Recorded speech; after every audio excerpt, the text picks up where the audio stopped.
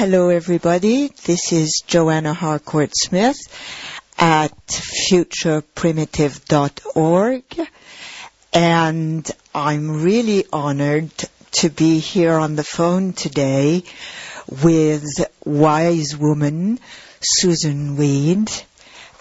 She's a green witch. She's a teacher and an author. Susun Weed is the founder and director of the Wise Woman Teaching Center near Woodstock, New York, an initiate of Dianic Wicca, and a member of the Wolf Clan. Susun Weed teaches the wise woman tradition of healing using simple herbs, tales of wisdom, and a keen knowledge of the ways of the earth. Her books include Wise Woman Herbal for the Childbearing Years, Healing Wise, Menopausal Years, The Wise Woman Way, and her most recent book, Breast Cancer, Breast Health. So, Susun, would you like to say a few words about yourself and what has been perhaps the most recently in your mind and heart? Yes, I'd be happy to. First of all, let me say that I am a high priestess of Dianic Wicca. Yes. Yes, not an initiate, a high priestess. Yes. Many further years of activity and activity for the community and all of women. Secondly, my latest book is new, Menopausal Years, The Wise Woman Way, Alternative Treatments for Women 30 to 90. Breast Cancer, breast health, The Wise Woman Way, is my second to latest book. And it's Wise Woman Herbal for the Childbearing Year, singular, because that book covers a 13-month year. The 2 months before the pregnancy, the 9 months of the pregnancy, and the 2 months after the birth. So it's Wise Woman Herbal for the Childbearing Year, not years. Yes. So just a few comments on the things that you had said there to kind of get people a little more straightened out on it. And, of course, I have a wonderful website at susunweed.com with over 700 pages of free information for women, as well as a forum where women that I have trained are there to help answer people's questions. And that's available to anyone at any time at susunweed.com. Right now, what's interesting and exciting is a variety of different things. My dairy goats, I keep a small herd of dairy goats because I've never seen a woman be strong and healthy into old age without good quality dairy products in her diet. I am a firm believer and advocate of every woman eating yogurt on a daily basis. Just to start off with, we know that women who eat a quart of yogurt a week have only 1/3 of the bladder infections and only 1/2 of the vaginal infections of women who eat no yogurt at all. Yes, absolutely. So, very, very important. So I'm very excited that my goats are going to be giving birth here over the next month. That's always fun. And I always say that the best cure for depression is an hour in the presence of a baby goat. Yes. Yes. So it's very hard not to laugh and to be filled with the glee of life when you see them cavorting around.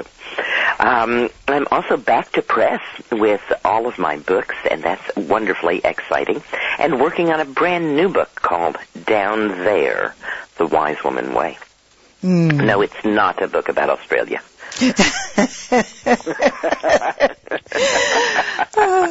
Well, it's funny, I was in my kitchen about 20 minutes ago making tabbouleh with fresh mint and fresh parsley. And I was thinking about you speaking about down there and how wonderful to have the doors of down there open to the fresh air and perhaps to hear you speak about it. And I don't mean Australia. It's wonderful to have that fresh mint and that fresh parsley there. But we do need to remember that nothing in nature eats raw food, and that raw food contains no nutrition of any kind that we can get. Mm-hmm. And so I'm also a very, very strong advocate of cooking your food so that you can truly get good nutrition, because I'm really interested in seeing this world changed by the large number of postmenopausal women, and that means I'm devoted to keeping those postmenopausal women healthy. And whether it's encouraging them to eat their food cooked, encouraging them to get off soy, which is such a liability to your health, or encouraging them to eat chocolate to keep their heart healthy. Yes. Yes, so living a long time and having a healthy life can be pleasant and easy. Mm-hmm. So, it was very interesting to me, Johanna. I said to myself, where am I going to start down there? There are so many down there things to start with. And I decided to start at the cervix. Yes. And it was actually a really good choice for me because it made me really upset. Now, I don't have the statistics for Spain, but in the United States, on a yearly basis, approximately 5 million women will be told that their pap smear shows possible cancer of the cervix. Mm-hmm. This means 5 million women will be frightened that they have cancer, and we know that fear and stress make the immune system not very effective. Yes. So this is certainly not healthy for them. Of those 5 million women, only 10,000 will actually have cervical cancer. So this is a lot of women who are being distressed for nothing. And if it was only distressed for nothing, well, we could go, that's terrible, and maybe let it lie. But what we have to understand is that hundreds of thousands of those women will actually have drug and surgical treatments for the bad pap smear, even though they don't actually have cancer. Mm-hmm. And many of those will be women who will be diagnosed with a rather controversial situation in which there are cancer cells present on the cervix, but they're in the place where they've started growing. Mm-hmm. And interestingly enough, in 90% of the cases, if we do nothing about those cells, within a year they totally go away on their own. Mm. But modern science is freaked out and scared, and I'm not saying they're wrong to be freaked out and scared, about those 10% of the women who will progress to cervical cancer. And in the United States, 3,000 women a year do die of cervical cancer. Of those, approximately half haven't had a pap smear in 5 years, in which we might have found that cancer early enough to either offer them alternative or regular remedies for it. And the other half have had pap smears, but they have been, unfortunately, the victims of false negatives, so that they have gotten negative pap smear after negative pap smear, even though they actually have had cancer of the cervix. Mm-hmm. So it's far from a perfect situation. But what I think is important here is to remember that modern medical science has no guarantees. We can go for a pap smear, but remember that half the women who are diagnosed with cervical cancer have had regular pap smears, and those pap smears simply miss their cancer. So it's really, our health is up to us. It's about what we do.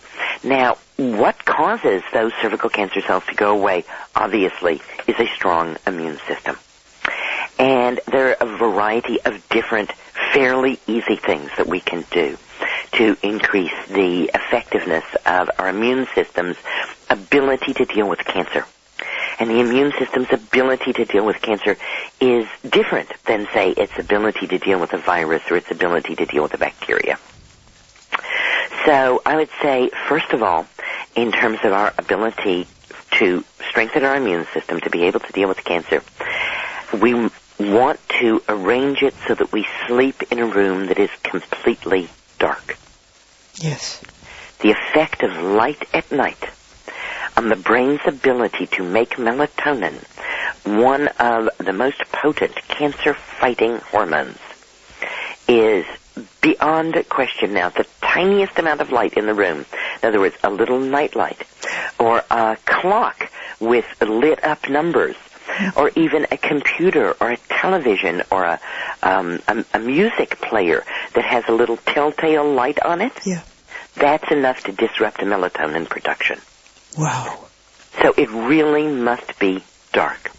They found that men who worked alternating night and day shifts were 4 times more likely to have prostate cancer. Women who work night shifts are 5 times more likely to get breast cancer.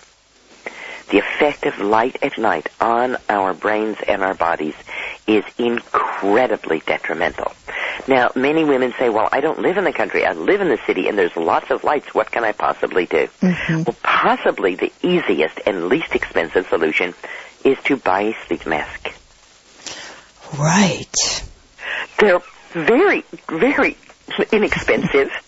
And you put it on, and it covers your eyes. If you can get one that's slightly big so that it comes up and covers that area that we call the third eye, which is right above the eyebrows, I find that to be more effective. Okay. In situations where people feel that they're at high risk for cancer, then I would urge them to go further and to actually buy heavy, dark material to hang over their windows. I have to tell you that on the rare occasions when I have to spend a night not in a home but in a place that's for rent, like a hotel or a motel, the very first thing that I do when I go in the room is I start unplugging things. I unplug the TV, I unplug the clock, I unplug every electrical thing in the room. Yes, yes. All right, so that I'm not getting any of that light at night, and I will go to great lengths to block out the light, even if I have to use every towel from the bathroom to put it under the drapes or under the door, so that there's really no light. So that's actually, it takes a little thoughtfulness, but it's a very easy and inexpensive thing to do. The next thing that I do to keep my immune system strong is that I make certain that my diet is richly supplied with plant hormones. And those are sometimes called phytosterols, and they're sometimes called phytoestrogens. Mm-hmm. And these substances are found in every root and every seed. And of course, seeds include all whole grains such as brown rice, corn, whole wheat, barley, and roots would include not just carrots but also turnips, swedes, beets, burdock root, and a wide variety of nourishing roots that are used in herbal medicine, including dandelion root and astragalus root, which are very well known for improving the immune system's ability to deal with cancer, and specifically to deal with reproductive cancers, which would include breast cancer, ovarian cancer, uterine cancer, cervical cancer, and prostate cancer. Mm-hmm. Now, there's somewhat of a trick in terms of eating plant hormones. And here's the trick. The hormones in plants are not usable by the human body. And so if you read scientific accounts, they will say, oh, poo, poo, poo, those herbalists don't know what they're talking about. None of the hormones in these plants are usable by the human body. And that's absolutely true. But we convert the plant hormones into human hormones by a process of fermentation in our gut. And so we're right back to yogurt, aren't we? Mm-hmm. We have to have a lot of beneficial bacteria in our gut in order to make this fermentive process that changes the plant hormones into the human hormones. They did a very interesting study, actually several studies. First of all, they looked at urinary excretion of byproducts of this fermentation. In other words, when these plant sterols are converted into human hormones, certain constituents are thrown off into the urine. So we can gauge pretty well how effective this conversion is. And in 100 women, the 25 who had the highest levels of these compounds in their urine were 4 times less likely to be diagnosed with breast cancer in the following 10 years. That's a pretty strong effect there. When they gave these 100 women an antibiotic, the urinary output of these compounds fell to 0 in every woman. Yeah. So again, that antibiotic is killing off gut flora, and therefore we cannot convert the hormones in the plants into our own human hormones. It's not just antibiotics that kill gut flora, though. Mm-hmm. I'm sure that you could think of maybe another thing or two that could kill gut flora. Tell me. chlorinated water. Wow. And, of course, all industrialized countries chlorinate their water. Yep. And we chlorinate the water in order to kill bacteria. And so it does that in your gut, too. As a matter of fact, I would venture that drinking chlorinated water, although it is a tremendous public health service and has certainly cut down on the number of waterborne diseases that we have to deal with, nonetheless, that chlorine has led to a kind of chronic low level of disease across most of the populations of the industrialized nations. And what kind of diseases would these be? These are the diseases of low-level inflammation, blood vessel disease, arthritis, and cancer. I see. Which is exactly the diseases that are occurring in large segments of the population of all industrialized countries. Right. So, it's fairly inexpensive to buy a filter to filter your water, but even less expensive is simply to boil your water. If you bring your water to a boil and boil it even for as little as 1 minute, it forces the chlorine out of the water. For anyone who does not have access to a way to boil your water, because chlorine is a gas, if you put your water in a large open container like a bowl with a large surface area and let it sit out for 24 hours, most of the chlorine will simply dissipate from it. I'm rinsing my hair with filtered water now when I wash it because it was so packed with chlorine. And you can really see that in the brittleness of your hair. Absolutely. And I'll tell you what, when you take a shower or a bath, you're using hot chlorinated water. Yes. And remember, the chlorine is a gas. And that means that you're making it become gaseous because of the heat. And you're breathing it in. Because, again, chlorine is a gas. And, in fact, when you're taking a shower in hot chlorinated water, you're breathing in 10 to 20 times more chlorine than if you drank the water. Wow. So that filter on your shower is in many respects even more important than the filter on your water. Because as we just established, you can get rid of the chlorine in your water just by boiling it off, and don't stand around and breathe it, or just by sitting it out. But when you're in the shower, you don't have that opportunity to get rid of it. The same thing with swimming in chlorinated pools, taking hot tubs in chlorinated water. Right. All of these things are somewhat damaging to gut flora and therefore somewhat damaging to the immune system, because good gut flora is actually part of the immune system and really helps right there in controlling the amount of bacteria that can move from the gut into the body. So these are two really, basic kind of life things with light and water that we often don't think about, but that have very, very big repercussions in our lives. And, of course, then eating plants that are rich in phytoestrogens and making sure that we have enough gut flora to ferment those out.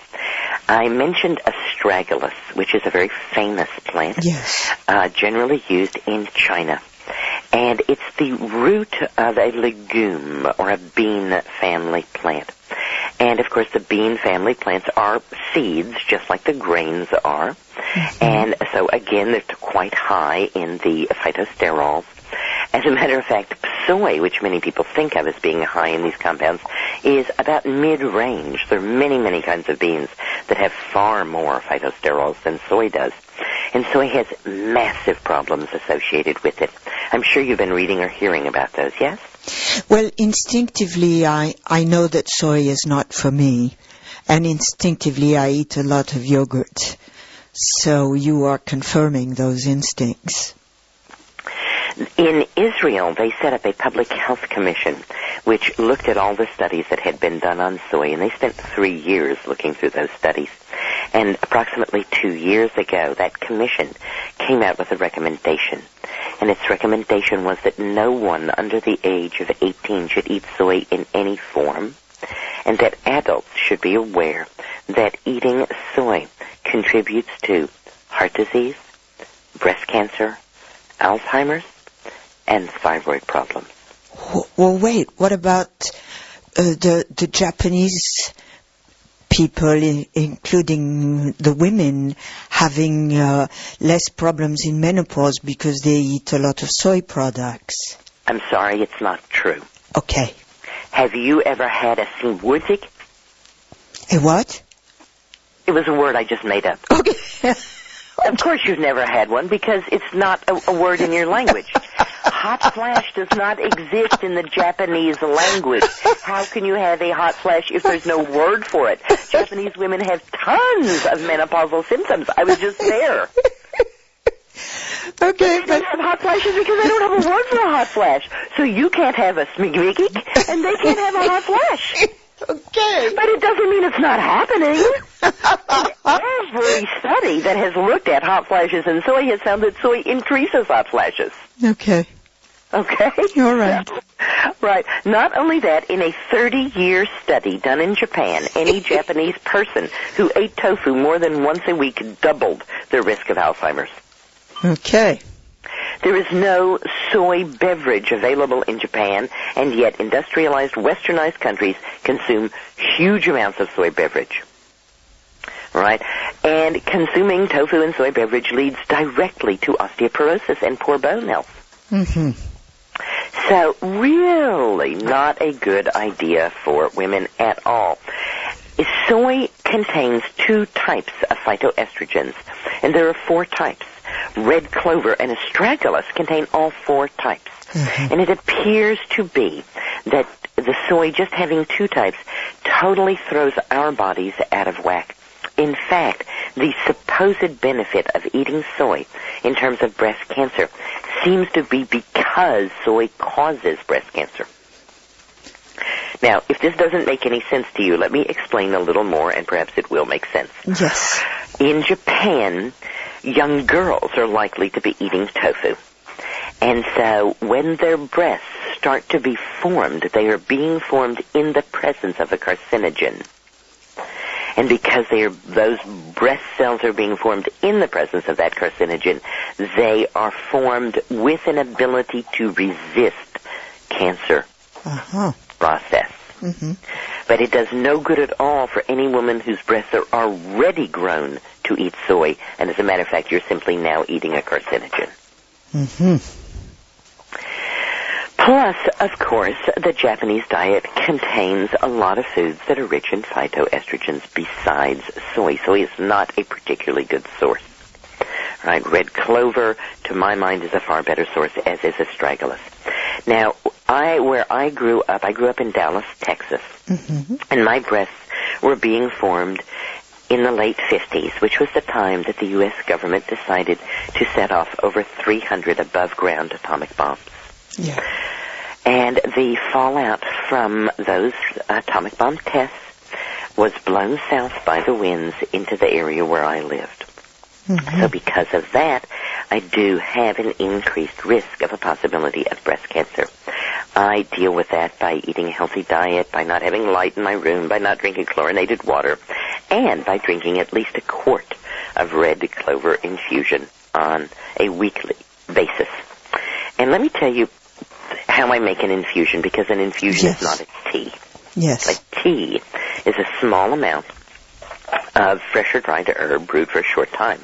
An infusion is a large amount of herb brewed for a long time.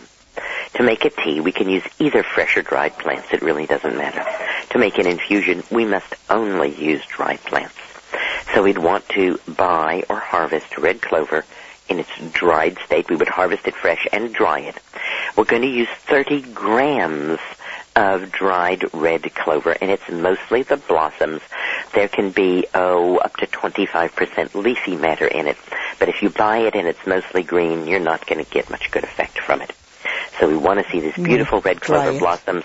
They're not really red. They're more of a kind of magenta, purpley color. Mm-hmm. And they should have a good color even in the dried herb. We're going to put 30 grams or 1 ounce by weight. This is not a volume measurement. It's a weight measurement into a liter or a quart jar. And we're then going to fill that jar right to the top with boiling water. Stir the herb into the water, put some more water in if we need to, put a tight lid on it, and allow it to steep for 4 hours or overnight. The longer it steeps, the better, up to, 12 hours. After that, it could start to ferment if it was very hot, so we wouldn't want to let it go any longer. And again, we're not adding any heat. We've just boiled the water, just the heat to boil the water, and pour the boiling water over the dried herb in the jar and put a tight lid on it. We'll then strain that out after it's steeped and squeeze the plant material to get all the good out of the plant material. And then we will drink that red clover infusion, either hot or cold. Red clover tastes a lot like black tea. It has many of the same immune-enhancing effects as black tea due to containing some of the same compounds, including tannins and other polyphenols. But in addition, the red clover contains things that the black tea does not. So it's an even more effective immune system strengthener. As a matter of fact, red clover is the world's leading anti-cancer, cancer preventative, and cancer reversing herb, with more studies showing its effectiveness than any other plant that's ever been used against cancer, including burdock, which does run a very close second. And the best way is to make an infusion. The best way for the red clover is to make an infusion of it, because this way you have a concentrated amount of its nutrients and you have it in a water base, so it's immediately uptaken by the blood and you don't actually even need to digest it. It literally comes in a pre-digested form. Mm-hmm. And most people enjoy red clover infusion. If you like tea, then heat up the red clover and drink it the way you would tea. If you take a little honey in your tea, put that in it. If you take a little milk in your tea, put that in it. If you take lemon in your tea, put that in it. Other people like it iced, just like iced tea. And some people like to, like myself, add just a tiny, literally a pinch of mint into the jar before we pour the boiling water in.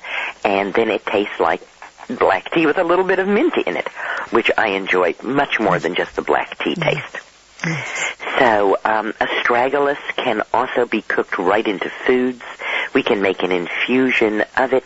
It could also be used in tincture form. It seems to be effective that way. Red clover does not seem to be very effective in tincture form. The water base, I think, is much more effective.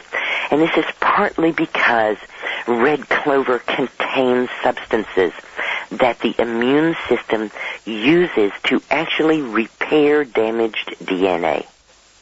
And, of course, damaged DNA is what gives rise to cancer. And even if that damage is genetic, even if there's a genetic propensity toward cancer, the red clover gives the immune system the raw materials it needs to repair that damage. Excellent. Truly remarkable, eh? Yes. Yeah. Okay, well, I wonder if you would speak to us about grandmother growth. The other day you told me that you have a friend that's a guide that's 50,000 years old. Is that grandmother growth? That is very much grandmother growth. I first heard the term grandmother growth from Brant Secunda. Mm-hmm. And Brant went to study with the Weechel people. And when he got there, of course, he didn't speak their language, but he managed to communicate to them what he wanted, and they housed him with one of the oldest women of the group. Mm-hmm. And he recounts that the first morning there, he was awakened by the woman kicking him and saying in a very, very loud voice what he later learned was, "Get up, you lazy person, and give honor to the fire." Yeah.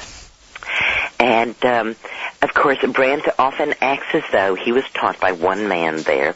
The truth of the matter is, and if you talk to him, he's happy to admit it, he was taught by all of the old women in addition to this one man.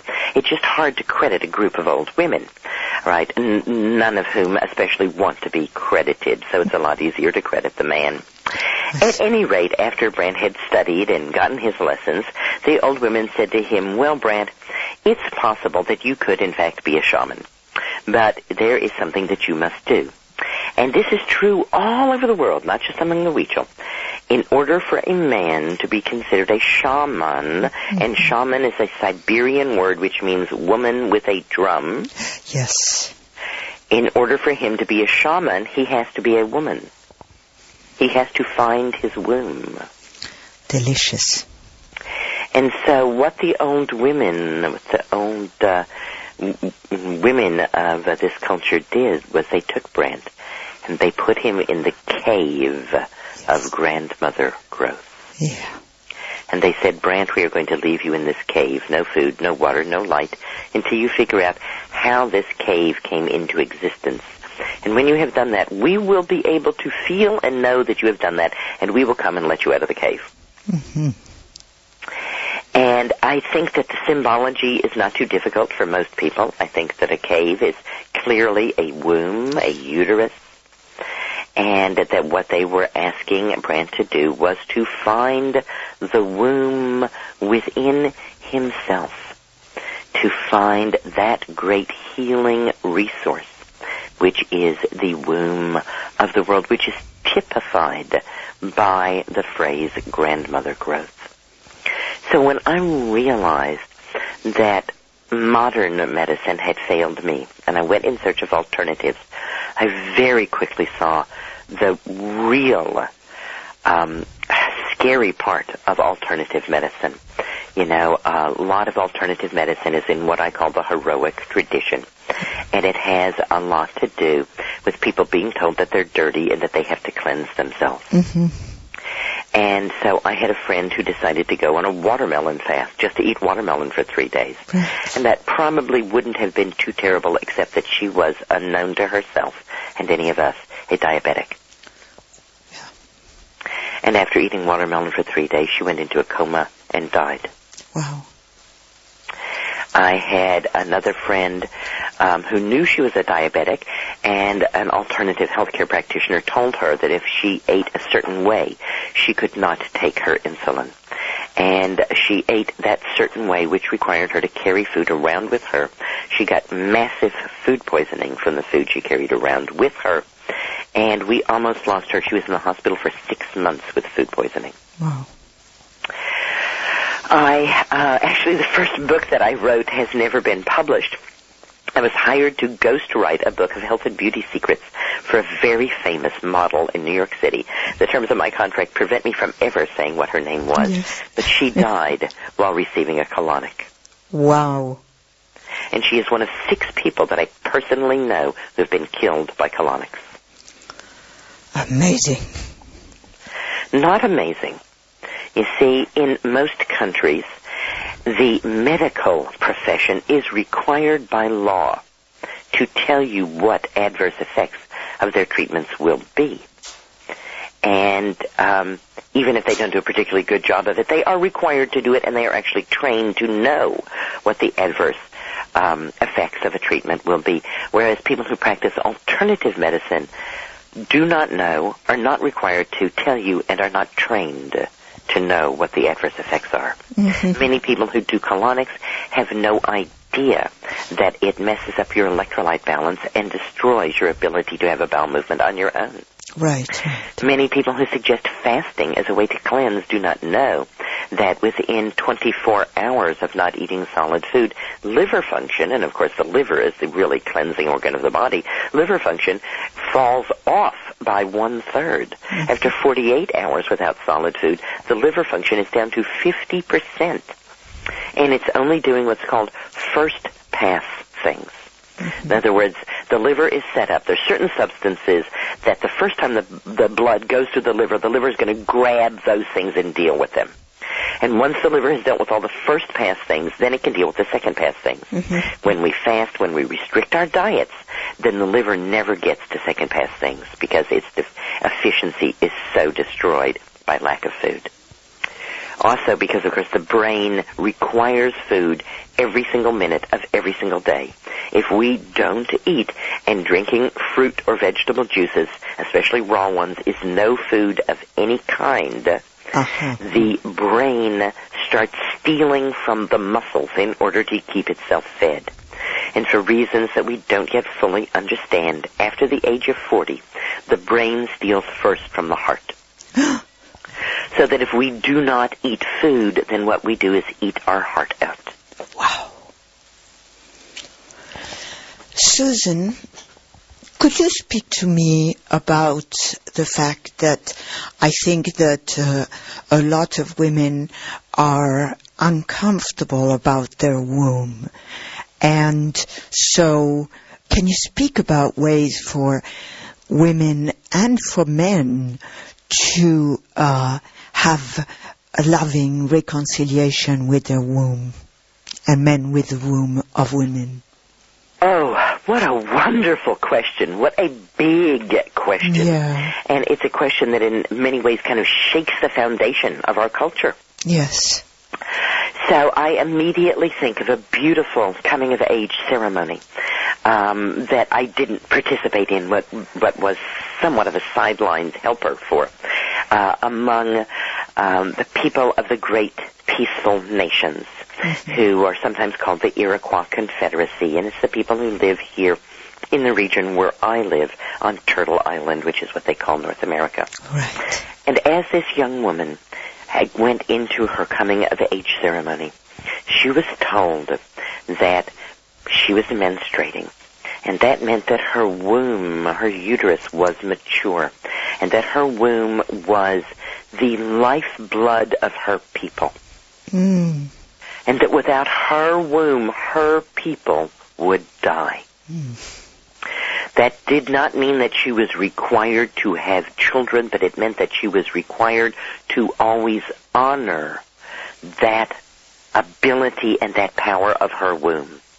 And that she was to understand that any man that she allowed into her body would affect her people for 7 generations, whether or not they made a baby together.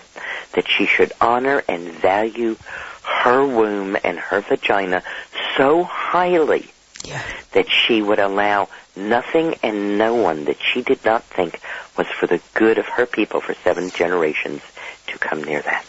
Magnificent. And this is what I mean by it shakes the foundations of our very culture, because our cultures, and by that I mean Western industrialized cultures, are based on woman hating. Yes. And I know that sounds really dreadfully blunt, and that women have made tremendous advances even over our lifetimes. But there is still the emotional, psychological basis of woman hating there. And that woman hating has 2 primary arenas that it comes out in. In the alternative health movement, woman hating is disguised as milk hating. And in the kind of cultures at large, woman hating is disguised as fear and repugnance at menstrual blood. Speak for a moment first about milk hating. Who makes milk? The breast. Women. Yes, the breast. You know, mammals, female mammals make milk. Boys don't make milk. So I have actually heard people say that milk is a kind of pus. Right. And, you know, would any woman who's breastfed a child say that? Ugh. Of course not. Of course not. Right. I've heard men say that menstrual blood is accumulated toxins and filth. And I say to them, oh, you think your children are made of accumulated toxins and filth? Wake up. Mm-hmm. Of course not. The menstrual blood is, in fact, the best blood that the body can make in any month, and it has more iron, more calcium, and more oomph to it than the blood that's circulating in a woman's body. This is important. That's right. That's this what is the baby so is made important. of. Yeah. And so, of course, milk is a tremendous life-giving substance. Again, back to Japan. I said I was just visiting in Japan. Yes. Every meal that I had that was cooked for me in a Japanese home contained dairy products. And I said, but, we're told that Japanese people don't like dairy products. And they said, oh, we love dairy products.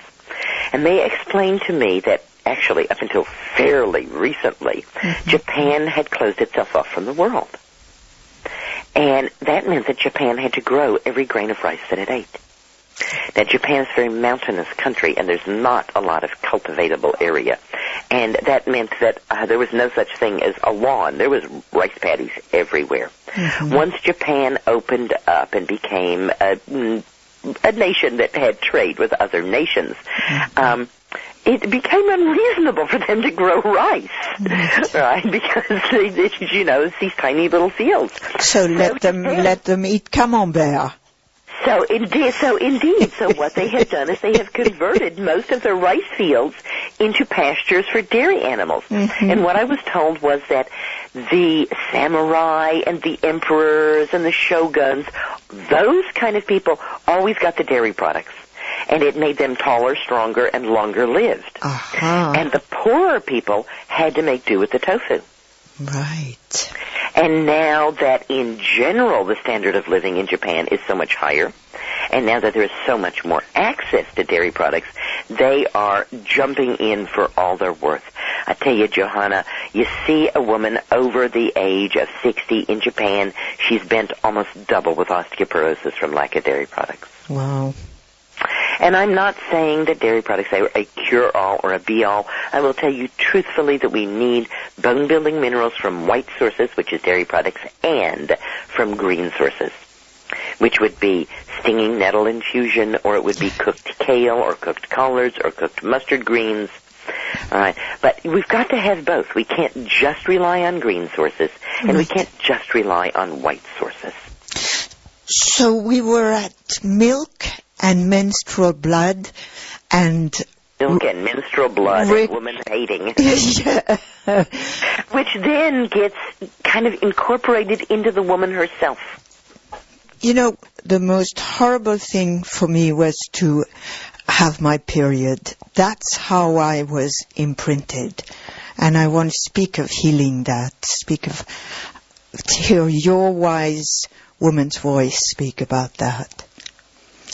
Well, I hear you saying that, as for many, many women, that when you began to menstruate, you were not told that your womb was a priceless treasure to all of your people. You were slapped, or you were told, now you're disgusting, now you're filthy. Right. And now you can't wear patent leather shoes because boys can look up your skirt. Right. Right, and now you have to keep your knees together. Well, any woman with any imagination can figure out how to get pregnant with her knees together, right?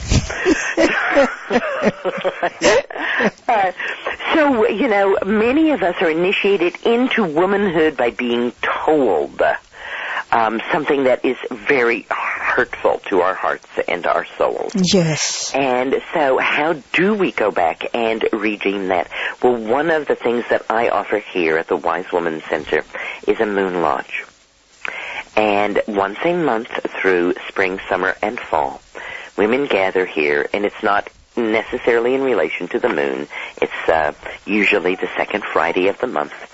And we have a moon lodge, which is not a sweat lodge. At our moon lodge, we sing, we dance, and we pass a talking stick, and each woman is invited to share her wisdom or her concerns with the other women. And I have to tell you, Johanna, when we have teenage women in the circle, we sit in age order. And the talking stick starts with the eldest woman. And it passes down. And by the time the talking stick gets to the teenage women, the teenage women look at us and say things like, oh my goodness, well, when my friends tell me I have to be this way or that way in order to be a woman, I will be able to tell them, you don't have to do this or that in order to be a woman. There are many, many ways to be a woman. And just that, I think, is so important. And, of course, we do discuss bleeding and pregnancy and menopause. And this also very much helps these young women to hear older women talk about it. In fact, so far as we know, the Moon Lodge is a part of Aboriginal and Native cultures across the planet. Right. And again, the woman-hating voices would have us believe that the women are isolated and put aside because they are dirty when they are bleeding. This is so far from the truth. In fact, one of my favorite examples is a culture in Africa. And in this culture, the women create a menstrual village. And every single woman of every age leaves the village where the men are and goes to the menstrual village for 7 days out of every month. How lovely.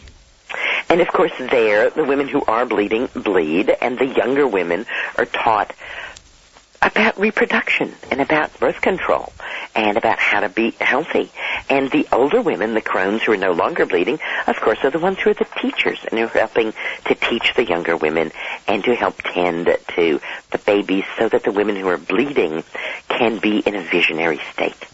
Many cultures actually allow the visionary state of the menstruating woman to be a kind of guide for what their culture needs to do and how they need to really be true to themselves. Mm-hmm. So the Moon Lodge, here, of course, we can't do it for 7 days. It's just a few hours. But at least it gives women, again, that opportunity to hear the wisdom of the elders, to bring forward their concerns, and to have the younger women there be in a community of women. If we had 5 minutes, that I would tell the story of White Buffalo Calf Woman. Oh, yes. Yes. This is a story that comes from the Great Plains of Turtle Island. And from the people who live there, mostly the Lakota and the Dakota. And you have heard this story. I have heard this story. It's a very common story. But it wasn't until I got some rather interesting messages that I began to realize the importance of this story. So one of those first messages was given to me on a city street in Boulder, Colorado, and I was being walked home by a lovely herbal friend of mine who is also a Sufi master. Mm-hmm. And he turned to me and he said, "White Buffalo Calf Woman gave me a message for you." Mm-hmm. And he took out of his pocket a piece of paper with writing on it and handed it to me. I said, "Paul, this is very strange. Why is White Buffalo Calf Woman giving you messages for me?" He said to me, "She said you're too busy to listen to her, and I at least sit still long enough that she could get the message through to me." Mm-hmm. So with some embarrassment, I took this message, and the part that I can reveal to you is that White Buffalo Calf Woman asked me to tell her story. So I took that on, and I thought, well, okay, but I don't understand the significance of my telling this story. Well, of course, less than a year later, I was at a Peace Elders gathering mm-hmm. in Holland, and Grandmother Waynona Two Worlds said, "We need a Moon Lodge." I said, "You're so right, Grandmother. We really do need a Moon Lodge." Here was a large gathering, and there was no special place for women. And so we set up a Moon Lodge, and Grandmother Two Worlds said that she would give us some Moon Lodge teachings. Well, she was sitting with her back to the door of the space that we were in, and she was teaching us. And suddenly someone said, "Oh, Grandmother, there's a man standing at the door listening." And without missing a beat or turning around, she said, "Well, he can stand there and listen if he wants to, but, you know, if he hears this information, it will make his swingy thingy fall off." You should have seen how fast he left. So she proceeded in these teachings to tell us the story of White Buffalo Calf Woman and to reveal to us many secrets within that story. So let's take the story from the top. As we recall, this story begins with famine. There was no rain. Plants were not growing because plants were growing the buffalo, the bison, which the people on the plains depended on for their living, disappeared. And every day, scouts were going further and further out trying to see if they could see any buffalo anywhere, if they could go and bring some buffalo home. Two young men went very far one day to look for buffalo, and they found a small rise, and they went up to the top of the rise to see if they could see buffalo. And off in the distance, sure enough, they saw a cloud of dust. And you know how it is when you're looking off in the distance. It's hard to tell if it's a whole herd of buffalo far away making a cloud of dust, or if it's something small nearby making that cloud of dust. Well, it turned out to be something reasonably small and fairly nearby, and as it got closer, they could see it was, in fact, a naked woman. These two young men came running down off of where they were and ran over to where the woman was, and one of the young men, well, he was excited by the sight of this naked woman, and he began to force himself on her, whereupon he became a pile of bones. Yeah. The other young man, learning wisdom very quickly, put his eyes on the ground and said to the woman, "What can I do for you?" Yeah. Now let's stop for a moment. Why on earth would a woman be walking across the plains naked? Well, she's menstruating, and she doesn't want to get blood on her clothing. Yeah. And she doesn't have 100 T-shirts like we do. Right. She has one leather dress. So she's taking it off. So she doesn't get blood on it because she doesn't have tampons or pads or anything like that. Right. Right? And remember that grandmother said that if that man listened to the Moon Lodge teachings, that his penis would fall off. Well, we can imagine what happens to a man who approaches a menstruating woman without respect. Yes. And in fact, we don't have to imagine, we're told, he is simply destroyed and turned into bones. His friend looks at the ground and asks the woman if there is anything that he can do for her, and she says yes. Go back to your people and tell them, I will come with important gifts and messages for you in 4 days. Mm-hmm. Most women menstruate for 4 days. Right. So once again, we are being told that she is menstruating, that she is on her moon. He, of course, runs back to his people and says, this very powerful woman is coming to be with us, and we better get ready for her. Well, there's not a lot that people can do. They're in a state of famine, but whatever they can do, they do. And sure enough, 4 days later, this woman comes walking into their midst, dressed in the most beautiful white buffalo robe. All the more reason to take it off when you're menstruating, eh? That's right. That's right. And, of course, you know, songs are sung for her, dances are performed for her. Whatever food the people have is offered to her, and this goes on for all day and much of the night. Mm-hmm. Finally, when the formalities are done and she is well greeted, she turns to them and says, I have come to tell you important things, and I have brought you some gifts. Mm-hmm. She says, you're starving, and I want you to know why you are starving. You're starving because you no longer honor women's wounds. Mm-hmm. You are starving because you no longer honor the moontime blood of women. Your people will die out if you do not honor the womb and the woman who is the bearer of it. Mm. To remind you of this, I bring you 2 gifts. Mm. The sweat lodge, which is also called the home of the stone people, and the pipe, which is sometimes called the peace pipe, this chanupa. And White Buffalo Calf woman went on to explain that when the women menstruated, they went to the Moon Lodge, and this was their sacred place and their visioning place, and that the men had been disrupting the women in that. So she had brought the Sweat Lodge so that women would honor, so that men would honor the women being in the Moon Lodge, and that the men were to go in the Sweat Lodge in remembrance of the woman's Moon Lodge. So if you've ever been annoyed that bleeding women don't go in the Sweat Lodge, well, why be annoyed? The Sweat Lodge is a fake Moon Lodge. Mm-hmm. Women, in general, really shouldn't be going into the Sweat Lodge, I'm sorry to say, because I know many women like it.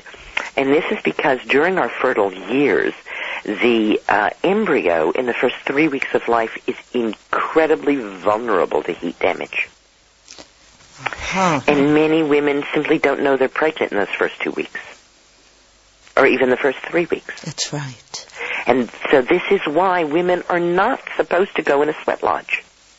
The sweat lodge is for the men so that they have some way of apprehending what menstruation, birth, and menopause is about. Mm-hmm. It's for the men to remember to honor women. Mm-hmm.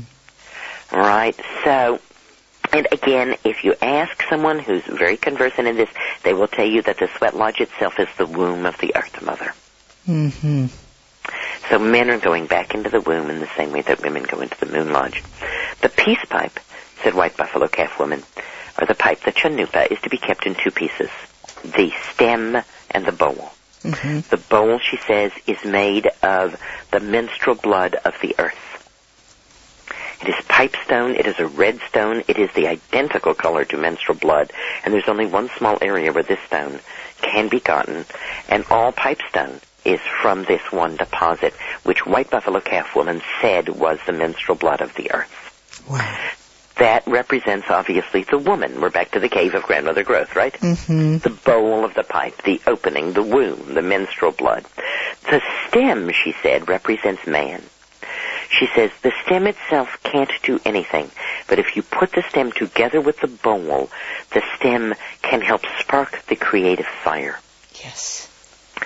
So we also begin to see in this the relationship that men are given vis-a-vis women, and that is to help support and spark woman's creative fire. Yeah. So White Buffalo Calf Woman came with a message, which is to honor the moon time of women. And she came with 2 gifts for men, because it was the men who had forgotten. Mm. And these gifts are reminders to the men to honor women. And they are the pipe and the sweat lodge. Women have other powers and other tools. Mm. Beautiful. Thank you so much. Thank you so much for providing this forum of wisdom for all of us. Your show is like a gently revolving and sparkling moon lodge, isn't it? Susan, before we part, let me quote something of yours to you. You have said, "My goal in life is to get as old as I possibly can and have as much fun as I possibly can and then die."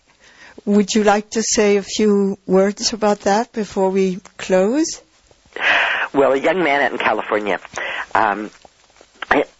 said something to me about, not getting old. And I said to him, well, you have to understand that if you wish to live for a long time, then getting old is part of that. Yes. And I said, your only other choice is to die young. And so my goal is to get old. I want to get old. Now, perhaps I have different adjectives for old than you might have. I want to get excitingly old. I want to get thrillingly old. I want to get magnificently old. I want to get vitally old. I want to have a lot of yummy juiciness in my old, because old doesn't mean decrepit. Yes. And young does not necessarily mean vigorous and healthy either. So, endorphins are compounds produced by the brain when we're having fun, and endorphins are tremendously important to strengthen and support the immune system. We said before that stress wears down the immune system. Fun does the opposite. Fun builds up the immune system. Laughing builds up the immune system. Right. And so producing endorphins, having fun, having a good time, actually makes us more resilient and less likely to die at a young age. Mm-hmm. And then there's the last part of that statement, which is, and die. So far as I can tell, it does indeed happen to all of us. I was on a TV show last week, and the moderator of that show said, oh, no, we've had people on here who claim you never have to die. And I said, well, I don't want to point fingers, but so far as I know, Allah died, Buddha died, and Jesus died. Yeah. And if they died, I'm going to bet I die too. I mean, Mother Teresa died. Right. On and on, Thank right? you. I just simply, point to those because they're kind of boys that everybody knows. They're kind of thought of as being, well, shall we say, spiritual. Famous boys. Spiritual was it. Well, we can say that's not going to do it. And they fasted, so fasting was going to do it. Well, that didn't do it either. Right. So I just, bring out those three lies because they have, kind of a lot of things that people can relate to, even though we could go on, with millions and millions of names. Yes. And I think that, for me, one of the ways that we can have more fun in our lives is if we admit to the fact that it is terminal. If we, as my Native American grandmothers have taught me, if we wake up every morning and say, it is a good day to die. Yeah. And that means we're not putting off those affectionate, respectful, honoring things that are so often in our hearts and so rarely become manifest for many of us. It means keeping your karma current so that what you're responsible for, you deal with.